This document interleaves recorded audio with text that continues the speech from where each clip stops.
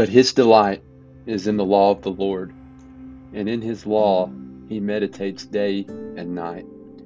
He will be like a tree firmly planted by streams of water, which yields its fruit in its season, and its leaves does not wither, and in whatever he does, he prospers. Psalms 1, verses 2 and 3.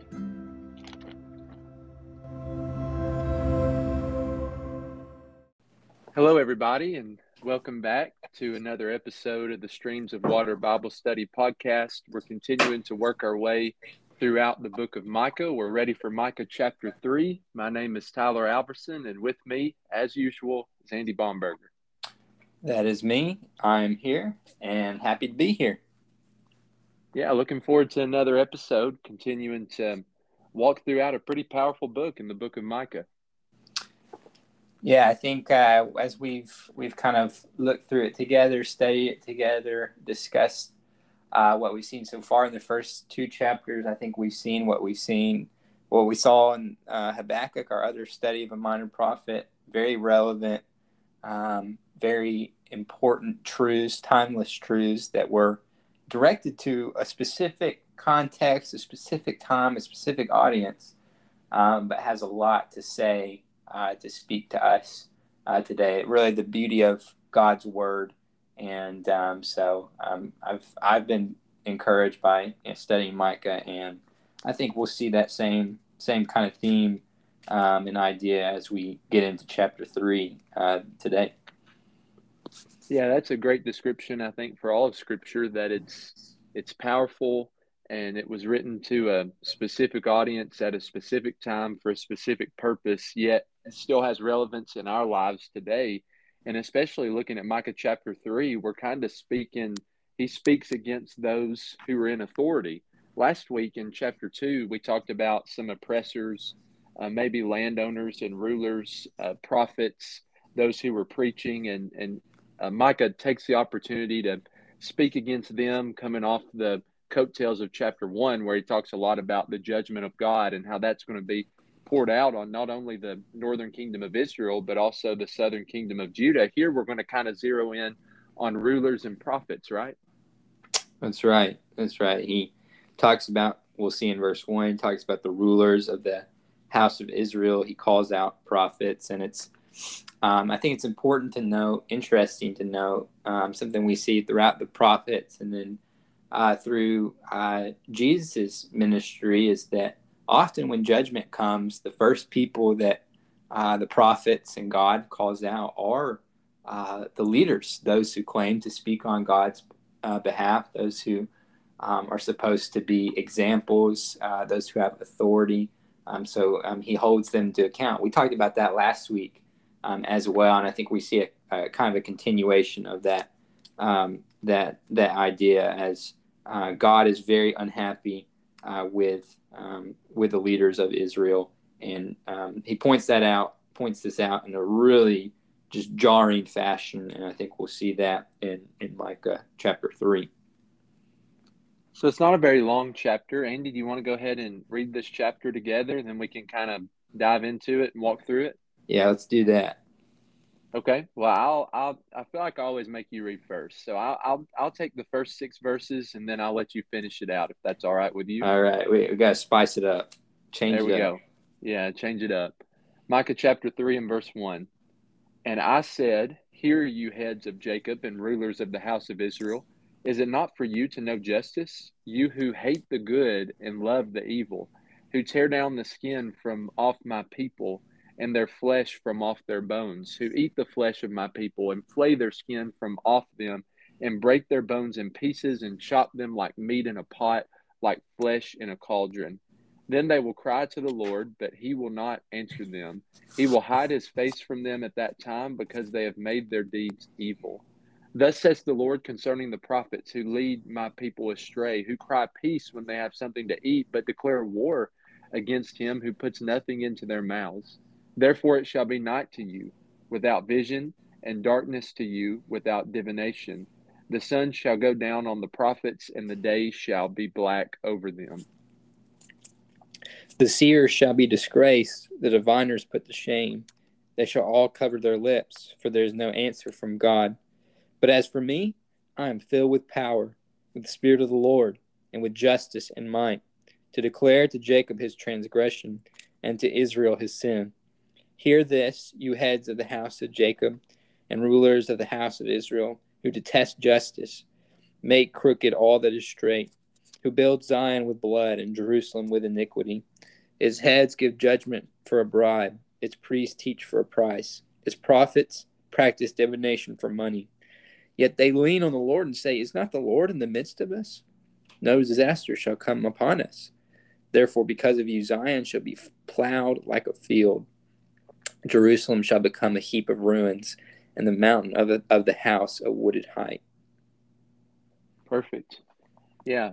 So some powerful verses there, where if we go back to chapter 3 and verse 1 and walk through this in a little bit more detail, Andy, as you said just a minute ago, this is the prophet Micah speaking, of course, on behalf of the Lord. And he speaks specifically to the heads of Jacob and the rulers of the house of Israel. So we're talking to those who are in authority. We're talking to those who have power and are ruling over other people. What's the problem? I mean, why does Micah take issue with them? What is he wanting to point out to them about how they're living and how they're reigning, how they're using their authority? What's the issue? Yeah, I think the key word is there in verse 1, justice. We see that a couple of times in this chapter. We see that throughout Micah.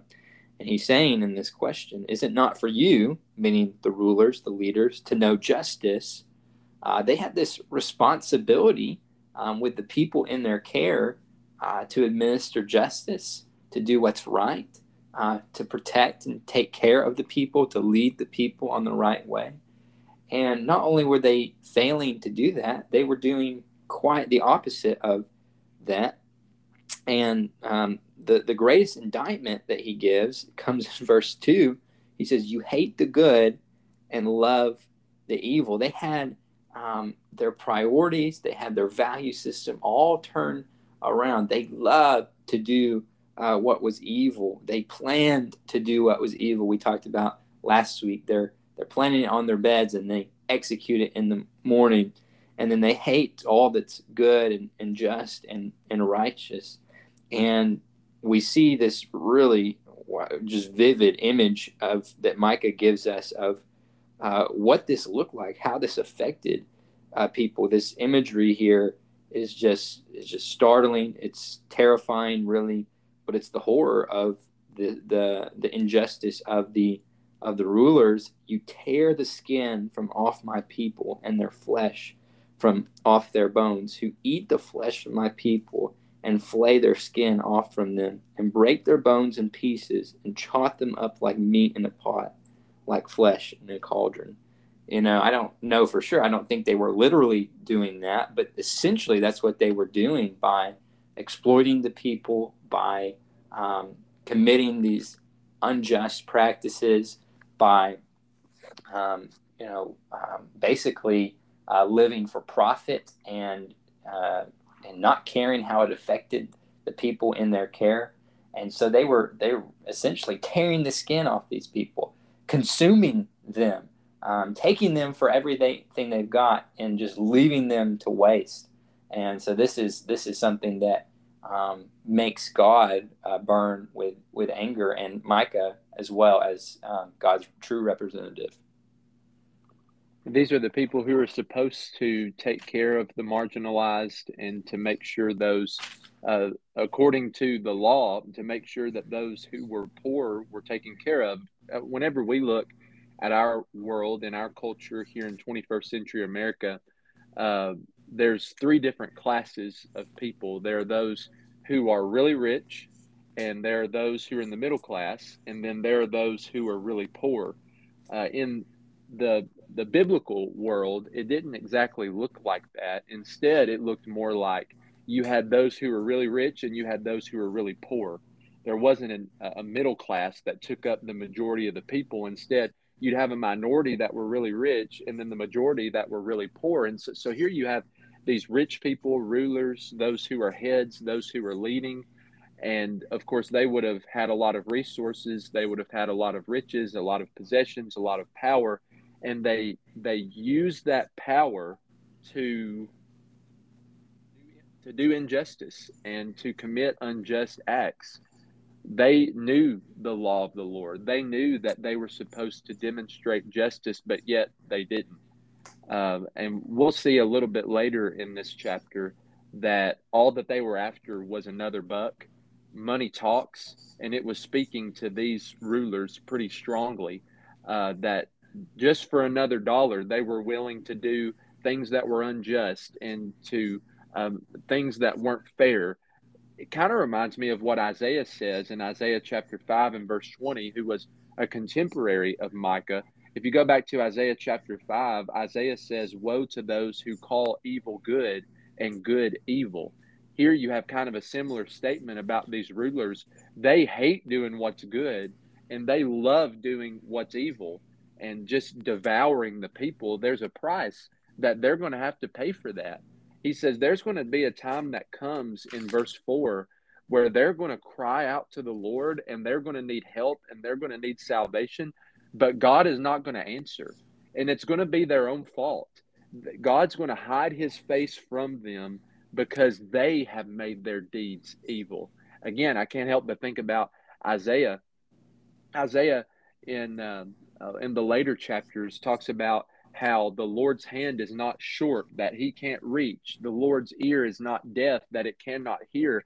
But your iniquities have made a separation between you and your God. It's your fault. It's the sins that you've committed that have turned the Lord's face away from you. And so I think we find the same thing here, that as a result of these sinful things that they had done, as a result of the injustice that they promoted, and the evil things that they loved, the good things that they hated, one day they're going to cry out to God and call on God to help them, but God's not going to answer. They're expecting God's face to be there, but God's face is going to be hidden, and they have nobody to blame but themselves. That's right, and it's a fitting punishment. It's a fitting retribution because we can only imagine the cries of the people that they are hurting, that they are essentially cannibalizing. They're chewing them up and spitting them out with no ear to their cries of help, of mercy. And so I think the picture we get here is because they haven't cared about the people, because they've chosen to do what's wrong so consistently from their heart. They hate good. They love evil. God's saying, I'm not going to listen to your cry when I bring the just punishment coming upon you. You have done this, like you said, Tyler. It's their own fault, and so they can find no expectation of help from the Lord. If they were truly repentant, if they truly changed their ways, we know that God would have shown mercy. But this is not the case here. These leaders have over and over shown that their hearts are full of evil and wickedness, and we've got to be careful with whatever power we have, whatever authority we have, whatever resources we have, that we are using those things to bless other people, that we're not always just seeking to gain more power, gain more money, and forget the people that are potentially hurt in the process. So I think this is a challenge for everyone who has authority over others, anyone in leadership positions, because God takes these kind of things very, very seriously. Yeah, my grandfather said that one time he was sitting and watching an interview of a certain singer. I don't think the fact that I'm telling a story about her would get back around to her, and she probably wouldn't care. But he was watching an interview of a particular singer, and she was talking about her rise to fame, and she kind of said it in jest, but a lot of things that are said in I'm just joking. Well, sometimes there's a lot of truth to them. She said, I've had to step on a lot of people to get where I am today. And maybe sometimes we have that kind of mindset where it doesn't really matter who I step on. It doesn't really matter who I treat in an unjust or an unfair way. I just want to elevate myself. These people can be completely devoured. It doesn't matter to me. They can be torn limb from limb, but I'm going to do what's best for me. And of course, that's an attitude and a mindset that the Lord stands against, where potentially He even says to us, one day you're going to cry out to me, but I'm not going to listen to you. Andy, I like how you pointed that out, because you didn't listen to them. You didn't listen to their cries, God says. Therefore, I'm not going to listen to yours. So, moving into verse 5, we get a little bit of a change of who we're addressing here. We go from talking about the heads and the rulers in verse 1 to talking to the prophets in verse number 5. Thus says the Lord concerning the prophets. Prophets were those who were supposed to speak on God's behalf. God gave them a message. They turned around and proclaimed that message to the people. They were the middleman. They were the ones, like Micah is doing here, who would call the people back. They're really not presenting new information, but instead they're calling people back to what God has already revealed and telling them that, look, if you don't obey God, then these curses, like you find towards the end of the book of Deuteronomy, these curses are going to come upon you. So here's God speaking about the prophets, and you wish you could read through this and say, hey, the rulers are really bad, but the prophets, man, they are spot on, and they are speaking on behalf of God, and they're like Micah, and they're calling out these rulers for the different injustices that they're a part of and how they're taking advantage of people. But that's not what we find, is it, Andy? Yeah, like you were saying there, the prophets should have been the ones helping to keep these rulers in check, like Micah is seeking to do by teaching God's true word. But again, we see these prophets that Micah is calling out here. These are prophets that are also taking advantage of people. They're taking advantage of their Verse 5 tells us that they cry peace. That is, they give this message of peace when they have something to eat. When someone gives them what they want, they tell them what they want to hear. But then they declare war when against him who puts nothing into their mouths. They're bringing this message of condemnation, it seems like, when someone doesn't give them what they want, rather than just speaking the word as it really is, or speaking God's true message. They change it based on what the people can do for them, when they should have really been serving the people by giving them the word of God, by truly speaking on God's behalf. And it goes back to chapter 2, which we discussed last time, about the different preachers, that they were putting their security in the wrong things, or people would say, do not preach this message of judgment. Similar kind of idea here. There's not a lot of true preaching, not a lot of true prophesying going on. It's all on the basis of self-interest and really, really stuffing themselves, just like we see the leaders were doing in the first few verses. Just indulgent, selfish, and don't really care about truth, don't really care about love. And again, these are the kind of people that God is calling out through Micah, a true prophet. Yeah, and he's going to make that distinction in just a little bit. That's about right. How in verse 8 he says, but as for me, in contrast with these prophets, he says, I'm filled with power and the Spirit of the Lord. We'll talk about that in just a second whenever we get there. But yeah, here's our people who are supposed to be speaking on behalf of God. And if I can get something out of you, then we're good. But if you're not putting your money in the collection plate, well, I'm going to go to war against you. Is kind of perhaps the idea there that we see with these prophets. Again, I said this a moment ago, money talks.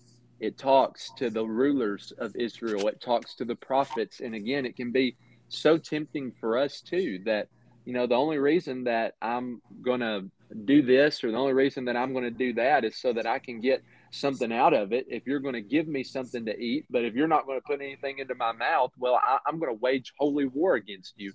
That's what these prophets were doing. And just like God tells the rulers, there's going to be a punishment for you not being who you should be and ruling in the way that you should rule.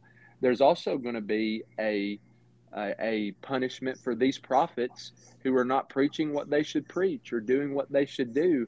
And that comes in verse 6. I think he uses some symbolic language to say, I'm not going to speak to you and I'm not going to use you. It's going to be night to you and you're not going to have visions. It's going to be darkness to you and you're not going to have divination. It's interesting that, and this is something I read as I was reading Micah. I read a few different commentaries, and some commentators suggest that since divination was uh, it was outlawed according to the law of Moses, perhaps he's even saying here that, equating them with secular prophets when he uses the idea of divination or divining. Interesting that it's going to be darkness where it should be light for prophets, and God is speaking to them and the message is clear. He says it's going to be complete darkness for you, and you're going to end up being disgraced. There's going to be no answer from God. You're going to be put to shame, which in an honor shame culture, that's a pretty big deal. Yeah, that's right. And I think we see a parallel here and kind of the flip side of verse 4, where the leaders, God's message to them essentially is, I'm not going to hear you. I'm not going to hear your prayer. Well, in verse 6 here, to the prophets, I'm not going to reveal to you. I'm not going to speak to you. There's going to be darkness because even if God did speak to them, they're not going to really say, tell his word. They're not going to really spread his message. They haven't been doing that either way. And like you said, they are following the money where it leads. Whatever is going to be best for their wallet, that's the kind of message that they're going to speak. And I like that phrase that you said about waging holy war if people don't put money in the collection plate. And I think that is something that is unfortunately common even in our day, where people use positions of spiritual authority to manipulate others, to abuse others, to say, if you don't do this, then God is going to condemn you, or God isn't pleased with you. Well, it's not really God's will. It's the leader's will. It's the person in spiritual authority misusing spiritual language to get what they want. And you and I, as preachers, Tyler, and anyone who has a position of so-called spiritual authority that claims to speak for God, we've got to be very careful about how we talk about God's word, how we handle it, but also how we apply it as we're speaking to other people. Not that we don't do it for selfish gain, that we don't do it in a way that we're lording God's word over people in an unhealthy, unrighteous way that exalts us rather than what God really wants to tell people. So that's a challenge and a warning for anyone who is a teacher, a preacher. Of course, we don't have prophets in the same way, but there are many who claim to have that similar function, and yet they do it in a way that is that hurts people and is ultimately dishonoring to God. That's right. Yeah, and instead of being like that, I think that's a great application for, not just preachers and teachers, but for anybody. That's right. That we're always, if I do this for you, then what are you going to give to me? How are you going to pay me? Well, if you're not going to pay me that, then I'm probably not going to do it. Of course, if you're going to work for an organization or a job, a business, then you certainly deserve to be paid. Jesus talks about how preachers and teachers of the word, when they devote themselves to that, Paul talks about it too, they deserve to be praised. You shouldn't labor and you shouldn't muzzle an ox when it's out working in the field. And so what you devote your time to, you should be reimbursed for. But also we can't get in the mindset where you're just chasing the dollar to the point that people don't matter, or you're chasing the dollar to the point that God's message doesn't matter. Money has a lot of pull in our lives, and that's why I think Paul talks about that the love of money is the root of all kinds of evil. where does this evil come from? In Micah chapter 3, it comes after the prophets and the rulers, their love for money. But it's good to know in verse 8 that Micah's not like that. Like, he has to throw in this disclaimer. I was talking to a bunch of cross country runners one time, and one of the cross country runners, we were talking about, different sports and how it compares to cross country. And one of the cross country runners said, "Well, all cross country runners are just big sissies. That's why they don't put on the pads and play football," and kind of went on like that. And I thought for just, well, hold on just a second. You are a cross country runner, so that didn't quite add up. You might be reading through to verse 7 and think, well, Micah, you're a prophet, aren't you? Are you lumping yourself into this group? And of course, he isn't. He draws a clear distinction between his ministry and his message, and the ministry and the messages of these prophets who are only looking for selfish gain, who are ultimately going to be put to shame. He says, "But as for me, I'm filled with power," perhaps stands in contrast to those who are going to be disgraced and put to shame. He says, "I am, as a prophet, am filled with power." Well, Micah, is that your own power? He says, "No." Number 2, "I'm filled with the Spirit of the Lord."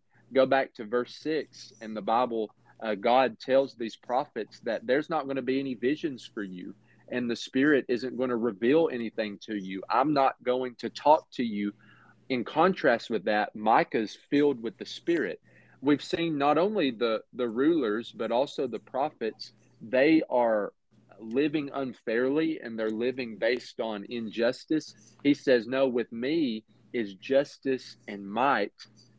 They preached a message. We go back to chapter 2. They preached a message of prosperity. You find this throughout the Old Testament, where prophets would say peace where there is no peace. Well, here Micah is declaring to Jacob his transgression and to Israel his sin. He's not afraid to stand up and to call sin what sin is, and to apply that to the audience that's standing in front of him.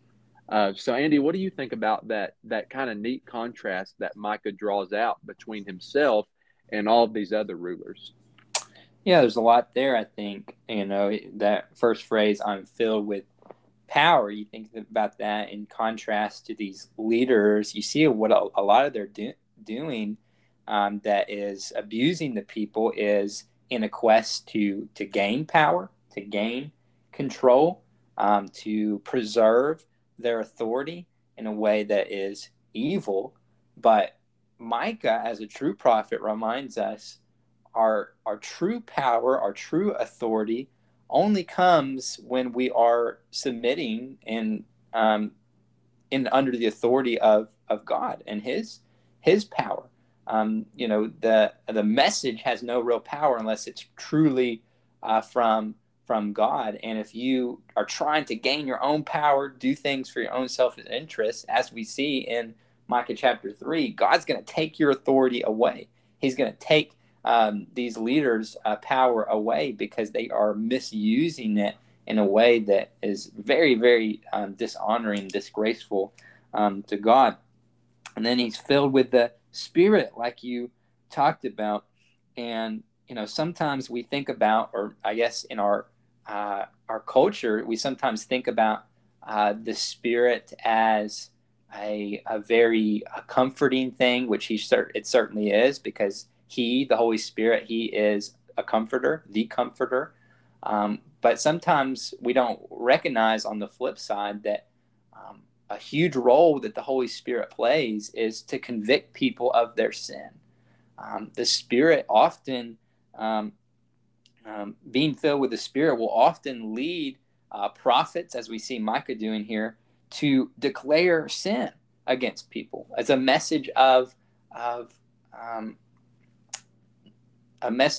calling out what is evil in God's eyes. And this is a deeply unpopular message for Micah to be telling the people. He's not going to gain anything from this, right? He's not going to gain any popularity. He's certainly not doing this because this message is going to win him some money. It's not. He's doing this because this is God's message from God's Spirit. and he is revealing the truth by God's power, by God's Spirit.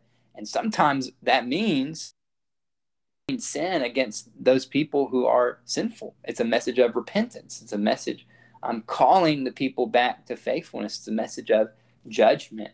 And so I think that's important to remember. We ought not make God in our own image. We ought not make the Spirit in our own image, but we ought to listen to what the Spirit truly says and proclaim it as he truly says it. Yeah, that's I think that's all so true, and we see that here in the text of Micah 3. I like how you said that Micah has nothing to gain from this. Imagine speaking to all the rulers and the authorities and declaring to them their sin and telling them, "Hey, you're in power, but there's going to be a time when God's not going to listen to you. And you prophets, I mean, your entire life is based on God revealing messages. Yeah, it's going to be like nighttime for you. God's not going to reveal anything to you." He had nothing to gain, but kind of had everything to lose. But yet he preaches this message anyway, because it is God's message, and we always have to be true to God's message, regardless of what the consequences might be. So moving into verse number 9, Andy, if you're ready to go there, we see him transitioning back to the heads and the rulers. He talks a little bit about them. What are some of the ways that he describes them? Again, we see that keyword justice come up, and he says that they detest justice. They make crooked all that is straight. Just a different way of saying what has already been said about how they love what is evil, they hate what is good, they bend what is right for their own purposes. They make the straight path crooked so it's convenient and beneficial to themselves, and they detest the things that God loves. Micah is coming with this message of justice and might, proclaiming justice and might. I think also included in verse 8 is, that Micah is a person of justice. I think obviously he's not perfect, but he's got this character that the leaders and the prophets don't have. But in verse 9, we're told the heads and the rulers, they detest justice. It's not that they're not quite measuring up to justice. They are detesting even the standard itself. And so they are actively against it with a high hand, with a prideful spirit and heart. And then verse 10, I'm sure you'll want to add some things on verse 9, but in verse 10, it continues the description. They build Zion with blood and Jerusalem with iniquity. Now, that's really striking to me because, of course, Jerusalem was supposed to be this center for God's people, where the temple was, God's presence was, that would flow out to bless the nations, to draw all people in, to be a light on a hill, to be a city that's shining forth God's goodness and blessing. And yet the leaders are building up their own kingdoms. They are building up this place that's supposed to be a place of blessing and love and of God's glory, and they are establishing it on the backs of the innocent, on the blood of the innocent. And they are filling and building Jerusalem with their iniquity. So they're building their little kingdoms. They're gaining wealth. They're gaining their power. And yet they're doing this not by righteousness, not by goodness, not by God's way and God's wisdom, but by blood. And so this is a really gruesome image of what and a disturbing idea of what Jerusalem has become. They've distorted God's intention for his people. Yeah, that is a very gruesome image of this group of people who they hate justice. They're supposed to promote it. We saw earlier in the chapter. Here they hate it. They detest it. Proverbs 3 and verse 5 is a very popular verse that talks about how we're supposed to trust in the Lord with all of our hearts, lean not on our own understanding. If we acknowledge him in all of our ways, he will make straight our paths. Well, here they like to take the things that are made straight and make them crooked. That's what they love to do. Like we said a minute ago, they love evil and they hate good. Here they hate justice and they love to take what's supposed to be straight and nice and they make it crooked. They take something that God wants and pervert it. And it's all, like you said, on the backs of those who they are oppressing and that they are treating unjustly, those who they are requiring money of. They're building their community. They're building what they're ruling over with the people's blood, which just it doesn't make sense. And with iniquity, with sin, we know that according to Proverbs that when a nation builds upon God, the most the wisest man to live ever said, when you build your nation on God, then you are going to be blessed. Well, here they're building Jerusalem on iniquity, the city that's supposed to belong to God. Verse 11 mentions what we've been saying about money, and he talks about three different groups here that they're all after the same thing. That the heads, the rulers, they give their judgments for a bribe. That's why they're unjust, because you can bribe them, you can give them some money, and they'll give you whatever judgment that you want. The judges are acting unjustly, and it's all for some money. The priests, those who are supposed to make sacrifices and teach the word of God to the people, they teach for a price. They're just looking to make money out of it. It's not about teaching, but it's about the money that they get. And then the prophets, here we have again this idea of practicing divination outlawed by the Mosaic law. They do something that the Mosaic law says they're not supposed to do, and they do that for money. So again, you have three different groups here: the priests, the prophets, and the rulers, who are supposed to be leading, who are supposed to be God's representatives, and they are perverting God's will, God's law, and they are hurting God's people just to put some money in their own pocket. Of course, there's irony there, but there's also irony as you continue reading in verse 11 that they're looking to get money out of what they're supposed to be doing, yet they lean on the Lord. And they say, is not the Lord in the midst of us? No disaster shall come in the midst of us. No disasters are going to come upon us. They are hurting people and they're acting unjustly, and they're loving what's evil and hating what's good and building Jerusalem on iniquity, yet they have the audacity to lean upon the Lord and say, well, it's all okay because the Lord is with us. And the Lord's not going to let anything bad happen to us. You don't have to worry about disaster. You don't have to worry about judgment. The Lord is in the midst of us. No, he's not. The Lord is not in the midst of this kind of people, right? Yeah. And that phrase, they lean upon the Lord. I was thinking about that when you were talking about Proverbs 3, 5, and 6 in connection to making crooked all that is straight. That talks about leaning not on our own understanding, and yet they are going, of course, not by the Lord's understanding, not by the Lord's message, but by their own. Yet they still try to lean on the Lord. They try to use Him as a source of security and protection, and yet they don't lean on the Lord for anything else. Only when they're in danger, when judgment there's coming, they're saying, "Oh, well, destruction couldn't happen to us. We're God's people. Jerusalem. We're in Jerusalem. The temple is right here. The Lord is in the midst of us. God wouldn't do anything to His own people, right? God wouldn't do anything to His own city, His own temple, right? And surely that wouldn't happen to us." And so, they are saying that, judgment can't come because the Lord's in the midst of us. Well, they've run away from God. They're not in the, it's not the Lord has, left them at first. It's that they have abandoned the ways of the Lord. And so God's not going to be with them because they don't care anything about God's true presence, God's true message, God's true holiness.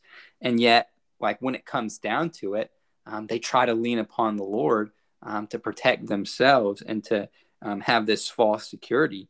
But that is certainly not the case. And then in verse 12, we're told, they built Zion on blood. They filled Jerusalem with iniquity, and Zion's going to be plowed. This kingdom that they've built is going to be toppled. It's going to be brought to nothing. They say no disaster shall come upon us, and Micah says no. That's actually not right.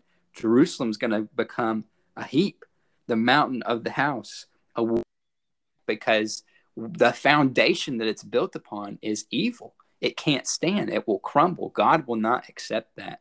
And so, again, this consistent message of judgment upon the leaders, and God saying, you're on this path of destruction. Though you say you lean on me, I'm going to topple what you've built, because it's not built on me. It's not built on my purposes. So kind of a bleak image here. The last talk pretty consistently, there was a message of hope at the end of chapter 2, which pictures God as a shepherd.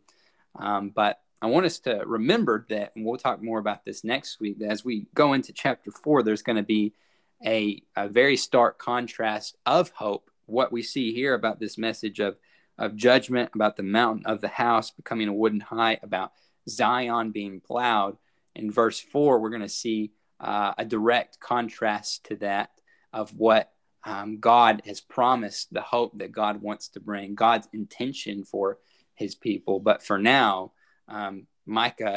God through Micah is promising this punishment and destruction.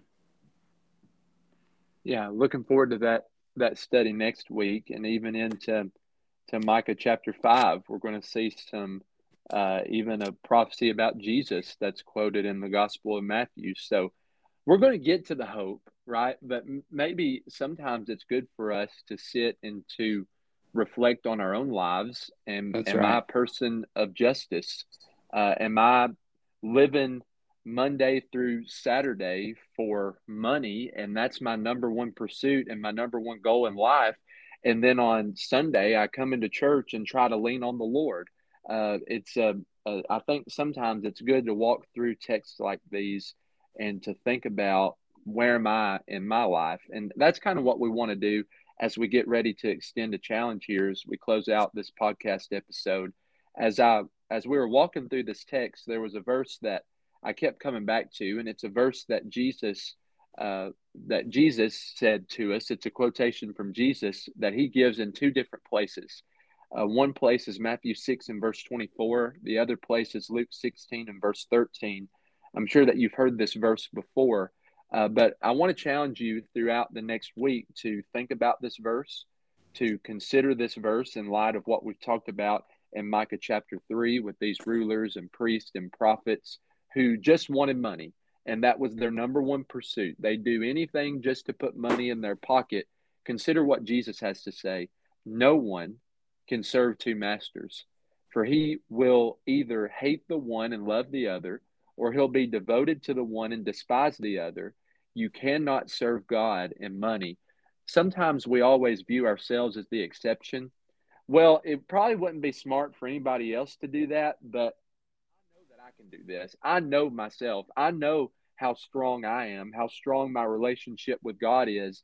Jesus says, let me remind you of something that nobody can do. That doesn't leave anybody out. That doesn't leave any room for exceptions. Nobody can serve two masters. Look out in the world. If you attempt to serve two masters with all of your heart, you're going to hate one. You're going to love the other. You're going to have a favorite one. You're going to have one that's not your favorite. You're going to be devoted to one. You're going to despise the other. You're going to like working for one of them, and the other one you're not going to like working for.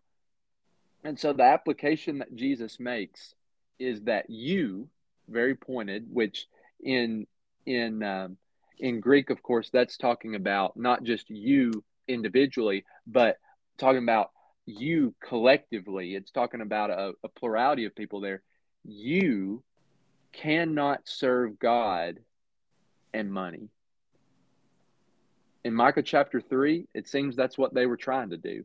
They were trying to serve God and money, and they were actually using their service to God to get more money.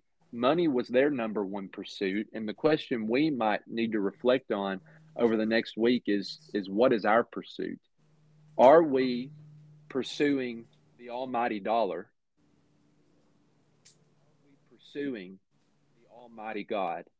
You can't do both of those at the same time. Jesus teaches us that we can't do that. So let's take some time this week to reflect on Matthew 6:24, Luke chapter 16 and verse 13. They both say the same thing. They both make the same point. And let's think about our own lives.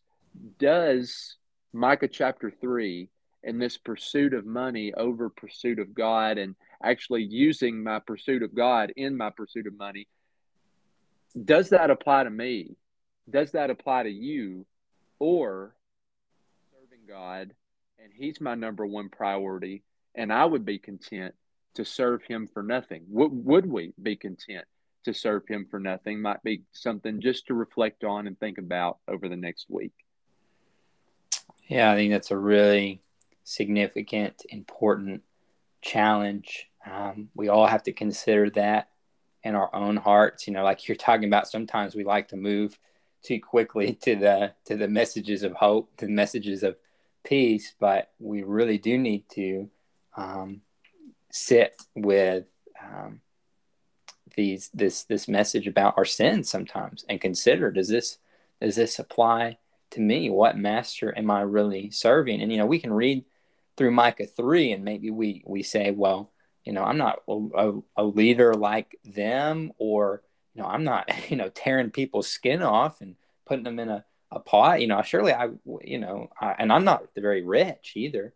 So there's all these excuses that we make to make these people that we're reading about the bad guys, and by comparison we seem pretty good.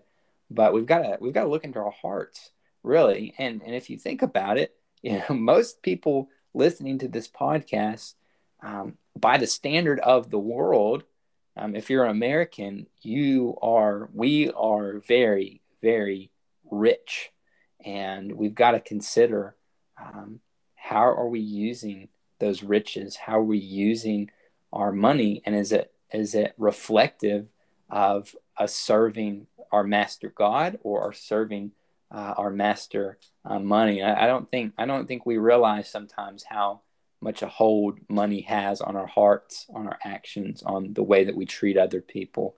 But it's so important. Not because it's the money that's inherently the good or bad thing. Money is neutral in of itself, but money is dangerous because of what it can do to our hearts, and how it can lead us astray from serving our true master. So I appreciate that challenge, and appreciate your thoughts on this this challenging and convicting text in Micah 3. Yeah, I appreciate you, Andy. Appreciate your thoughts, and joining me every week, and to walk through some text. And to our listeners, thank you for joining us and being with us on this journey through the book of Micah. We hope that this is something that's beneficial to you, and we hope that it's something that you'll share with other people. Andy, thank you again. Hope you have a good rest of the week. Same to you, man. Looking forward to next week.